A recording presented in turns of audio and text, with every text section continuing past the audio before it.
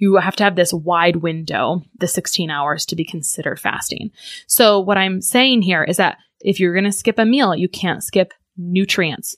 People already don't get enough nutrients. Welcome to the Less Stressed Life podcast, where our only priority is providing those aha moments to uplevel your life, health, and happiness. Your host, integrative dietitian nutritionist Christa Biegler, helps health-conscious women reduce the stress and confusion around food, fatigue, digestive, and skin issues at lessstressednutrition.com. Now, onto the show. You know, I've really spent some time reflecting on my own phases of burnout this year and past years, and I know I'm not the only one that has gone through or goes through these peaks and valleys. And while sometimes you need lows to appreciate the highs in life, some valleys are pretty difficult for both your mind and your body in a very literal physical way. This year, I'm feeling really pulled to help others work through burnout, nourish their adrenals, mind, body, and spirit, and have some incredible things in store to help you feel refreshed and renewed. I invite you to take my quiz, Are You Approaching Burnout?, to assess your stress resilience and find out more about how to help you overcome it. Go to christabiegler.com/burnout to take that quiz, and it'll also be in the show notes. This morning, my friend Kim Holmes interviewed me for her podcast from The Marriage Helper on intermittent fasting. And the context is that in 2017, I worked with a fitness celebrity and I worked on a fasting program. And I feel like at that moment and the year before, it was kind of in its heyday. And it's funny because, you know, it's been 3-ish years later and it's still kind of popular, although I don't hear about it that often. So I want to go over really quickly what some of the types of fasting are, the benefits, and then the very common issues that I see people running into where it's absolutely contraindicated. So I actually have like a 3-part blog series that was done way back in 2016 or 17 about this, about different types of fasting. And I think there's a lot of minutia, so I'm just going to simplify to the most common things. Fasting is essentially not raising your blood sugar for a certain length of time. It's like not spiking it. So some people would say, oh, you don't consume anything. Not necessarily. You definitely need to consume water and electrolytes depending on how long you're fasting. And also some people, they might say, oh, I can still like keep the benefits of a fast if I'm eating avocado or if I have tea or coffee or some kind of drink. For some people, coffee doesn't work for them because it rises cortisol and it kind of breaks them out of their fast essentially. And I'll get to what that is and why that is in a moment. So there are some experts in the fasting industry, and maybe we'll get to them, but the most common types of fasts, and I think the most very most popular one is the 16-8. That means it is 16 hours of officially no blood sugar raising food or a caloric intake essentially. And that's why like tea or coffee by itself would be fine because there's no energy or calories to that in theory. And if you don't add a bunch of things, and then 8 hours where the kitchen is open. So what are some potential things that would happen here? Well, first, let me go back. What's a normal for most people? For most people, you should be able to fast 12 hours overnight without a problem. So you should be able to not eat for 12 hours and then open the kitchen for 12 hours and eat. And so with 16-8, you're just extending that by about 4 hours. And so it's very common for people to push off their breakfast and to have like some kind of brunch or just start eating at lunch. And that's their 16-8. And I definitely want to talk about the shortcomings and like things I literally saw this week and things I have done incorrectly with this.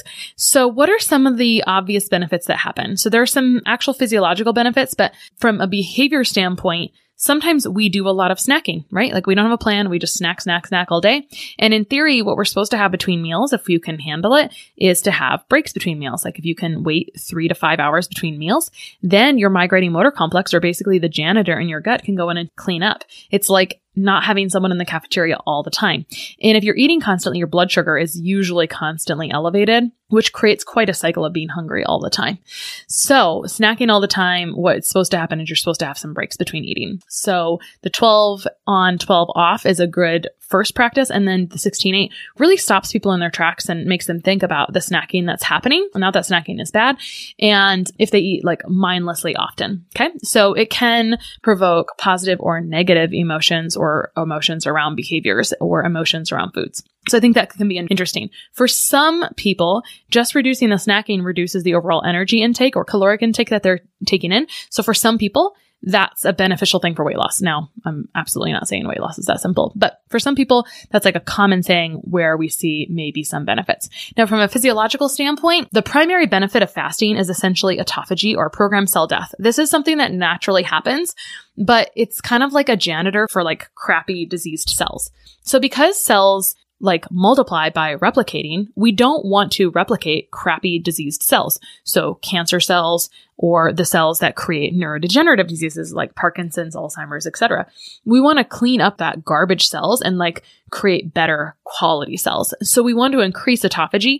And we find that you have to get 16 hours of fasting is kind of where that first starts. Volter with a V, Longo is an Italian researcher who grew up between two of the blue zones being areas where people have a lot of longevity. He came to the US to be a rock star and then somehow ended up being a doctor in geriatrics. Not really sure how that happened, but he's kind of a cool guy. And he basically had this funny mice study. And long story short, he realized that like, oh, you could do this prolonged fasting, like look at what happens with autophagy and how you can improve longevity. So he has kind of a process where you get to eat, but get the benefits of extended fasting. They actually have a kit where you can eat and get the benefits, or like a DIY version in his book, The Longevity Diet.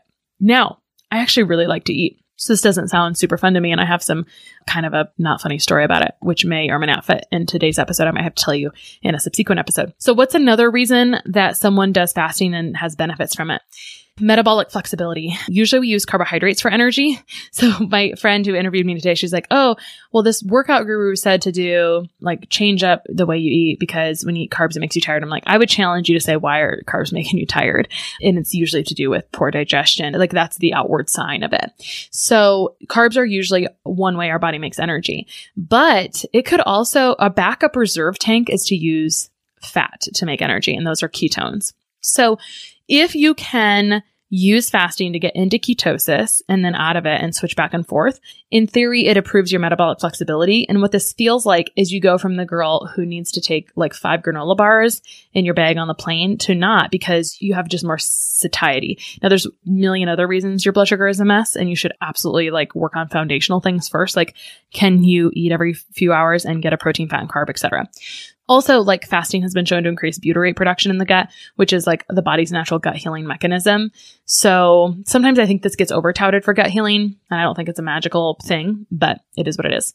All right, so let's talk about some common pitfalls I see with people experimenting with fasting, that either their ambition has waned or they're not sure what they're doing at first. I'll never forget the guy who says, hey, Christa, yeah, I was fasting today. And I was like, honey, you're not fasting. You skipped lunch. Like you ate breakfast, skipped lunch, and you ate supper. That was skipping a meal.